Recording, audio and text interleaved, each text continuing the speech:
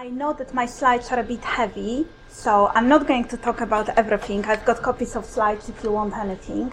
But I just wanted to focus on a few things, and one of them is assumptions that we make, and I wanted to link to the previous presenters. So if I was standing in that emigration queue, I would be the only chapter writer who is in the EU queue, okay?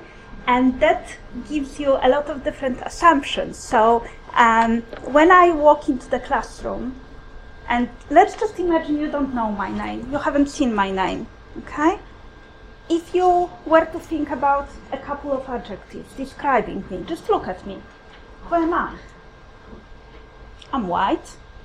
I could pass for a British, easily, right? It's only when I open my mouth that people start making different assumptions. And when we talk about assumptions and queuing in different places, I also want to link my presentation to certain attitude that some migrant academics might possess, and that can make their life a bit easier. And this is openness to questioning and openness to different experiences and moving around. So I was listening with envy to you, Eric, thinking, I want to go there, okay? I want to be there in the Caribbean. I'm ready for my next experience. I've moved quite a lot, but I'm ready to go somewhere else. And because I'm quite open to different experiences and different cultures, I'm also open to relationships with people coming from different cultures. So my partner is British, but he comes from the Caribbean, so his background is Caribbean. When we queue to security in Poland, he's treated very suspiciously, being black, yeah? And my daughter gets really strange comments about being Arab or what not, because she's mixed, okay? So all kinds of assumptions can be made just by looking at us, and then they can change as we walk into the classroom.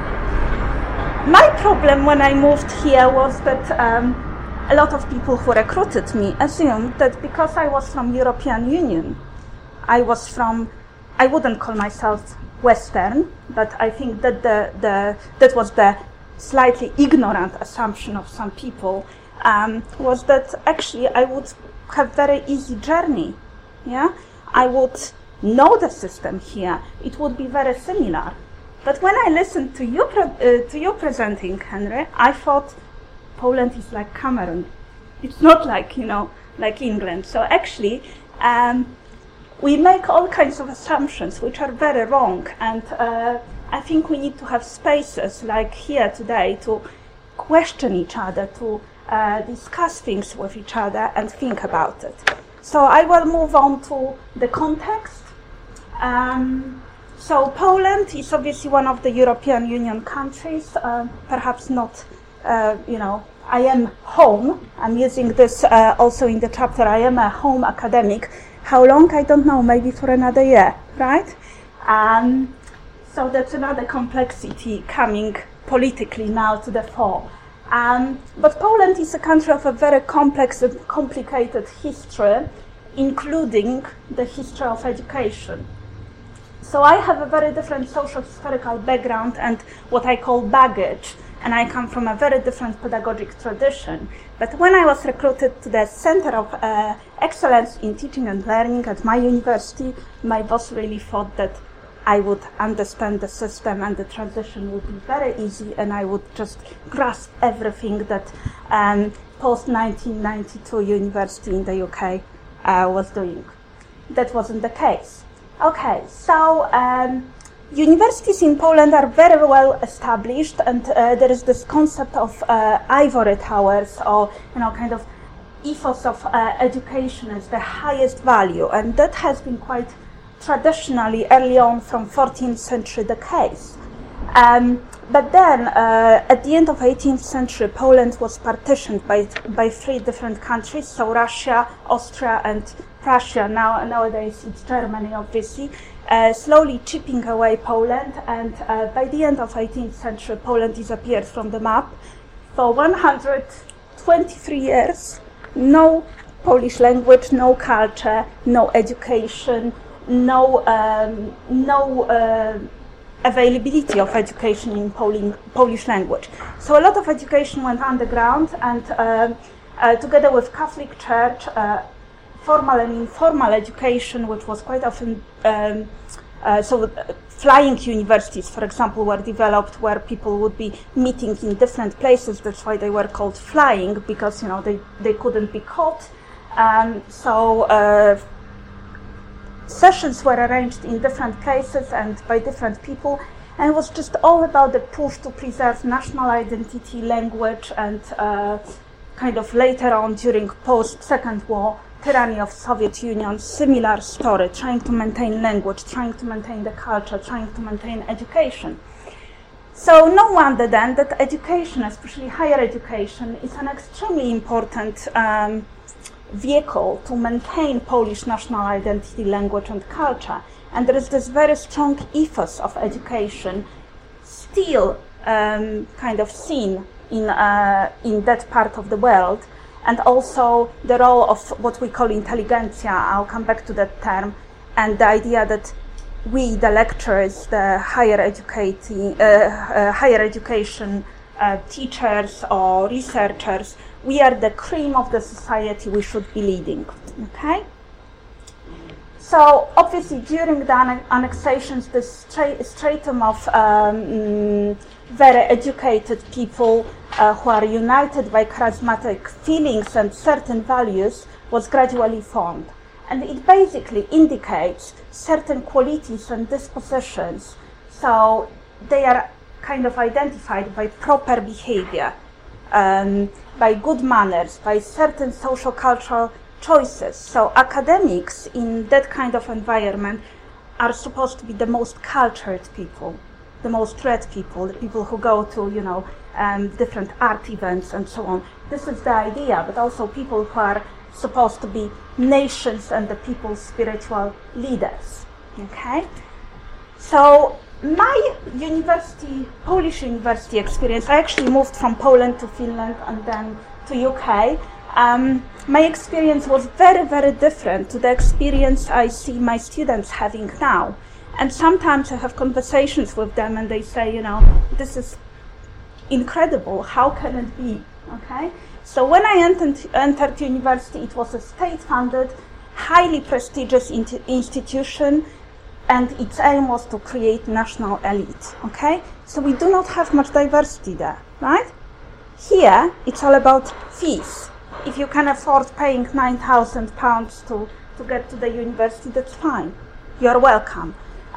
No matter whether you actually really are able to complete that education. Sometimes I feel, okay? So this is a very different concept. You have to be very intellectually able to get into university, or at least it has been like that. It's changing in Poland, but it was traditionally like that, okay? So access to education is not dependent on material status, but on the ability to achieve. And it's very, very important there. So academia is fiercely competitive with very limited spaces and tough entry examinations. We do not do clearing, okay? We have entry exams. And if you are lucky, you get into university.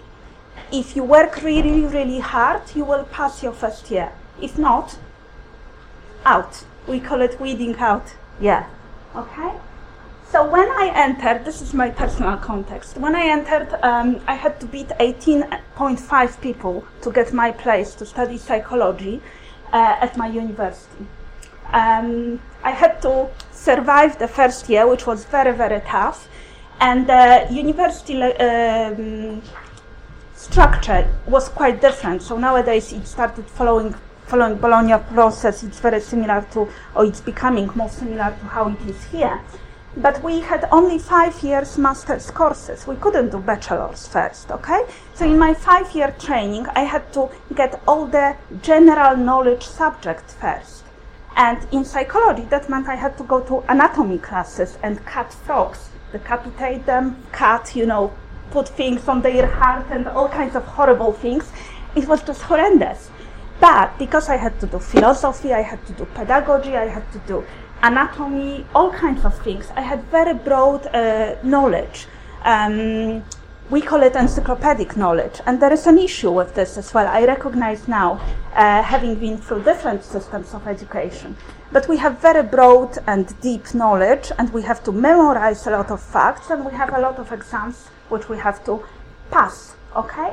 So education is hard, this is the idea, but rewarding, and there are many scholarships for the best people, okay? So graduates are those people who actually survived the education and who are educated, skilled. Actually, they don't have any debt. The only debt is the moral obligation to the country. So just comparing the kind of fiscal situation for our students here in the UK, they end up with a huge debt that they will have to pay for many, many years. I ended up having no debt, and because I was a top student, so I actually accumulated quite a lot of scholarships, so I went out and bought property outright. Just by studying, okay? I earned money from studying. When I say this to my British students, they really find this concept very bizarre, you know, how is it even possible? Okay, so you get it, you know, the ethos of education is very, very different. It's all about, you know, knowledge seen as liberty, as forbidden fruit, a tool to protect oneself from, for example, communistic brainwash. You had to stay intellectual, well-read, and so on. So this is more of a way of life. And similar to Cameroon, actually, we don't get paid much in Poland. So it's all about prestige and being highly respected, being on this pedestal, being the cream of the society.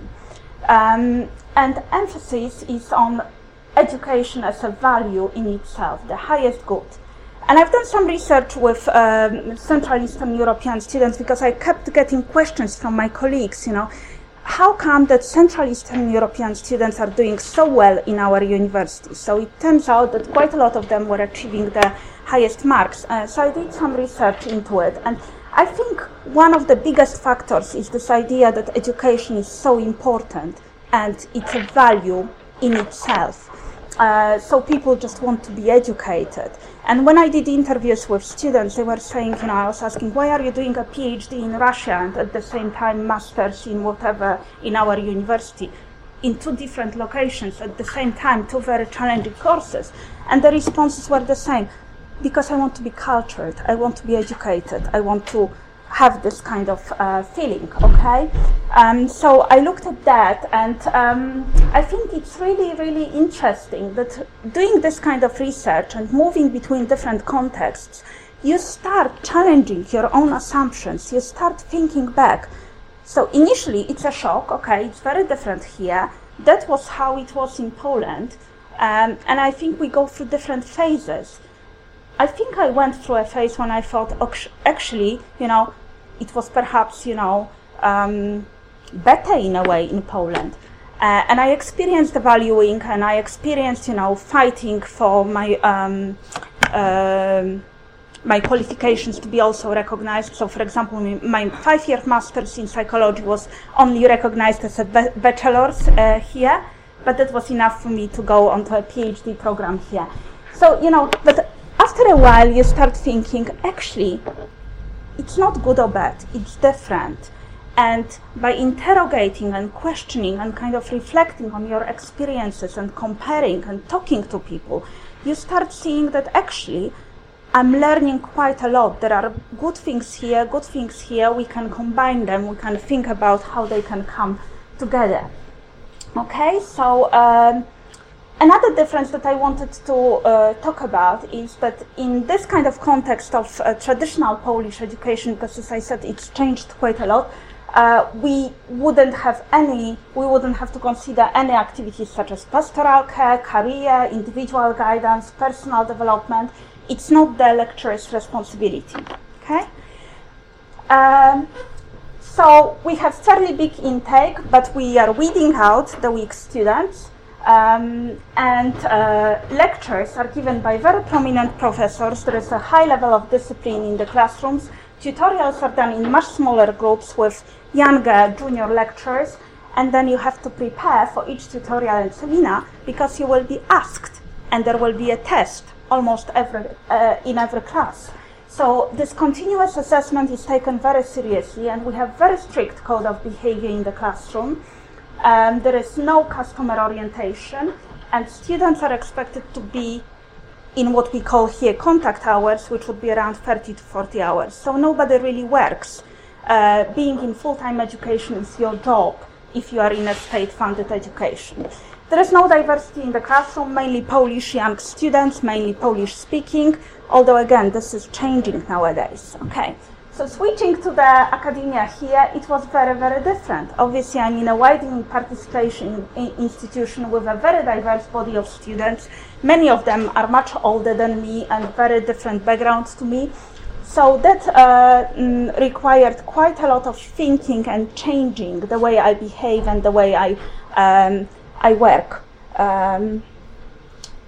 I think the biggest problem for me is not so much, I think through the years I eased into education, and I think the biggest benefit for me was that I was actually a researcher based in Center for Excellence in Teaching and Learning for 4 years, and I could actually research and engage with literature and colleagues and understand the system.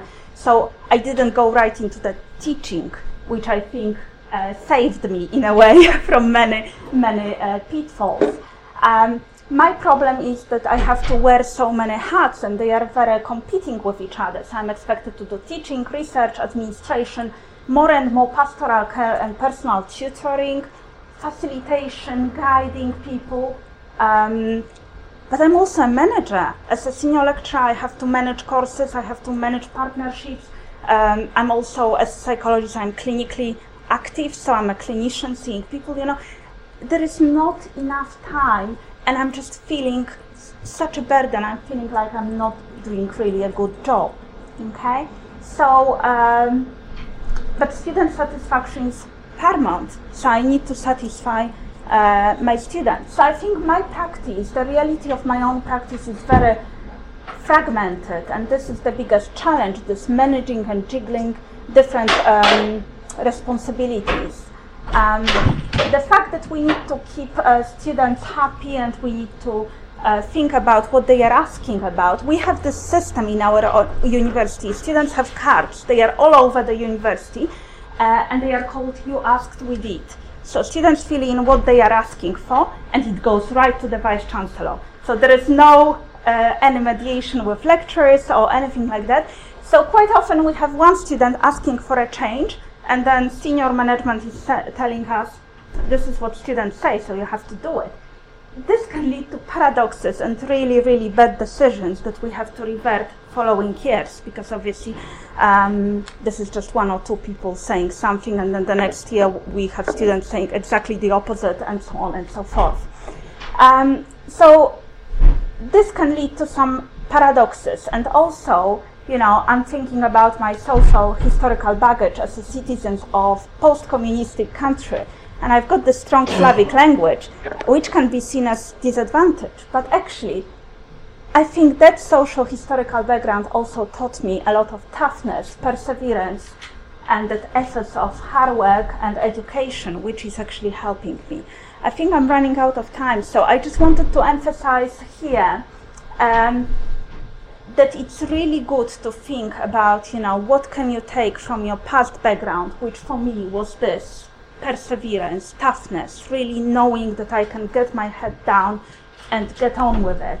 And having this open cosmopolitan stance towards diversity, acknowledging differences, looking actively for differences, and then thinking about how can I make a contribution based on this. So for me, it's my interdisciplinarity and my diverse background and experiences that I've had, which led to working in a way that would incorporate those. So I do a lot of projects which are with bilinguals and for bilinguals, for migrant communities, which are interdisciplinary, which are international or internationally recognized. So I really fought hard and long, and it took me quite a few years to get to the point where I'm in my own niche, where I can actually make a contribution, I think, with my background, with my linguistic skills, and solving pressing social issues, working for the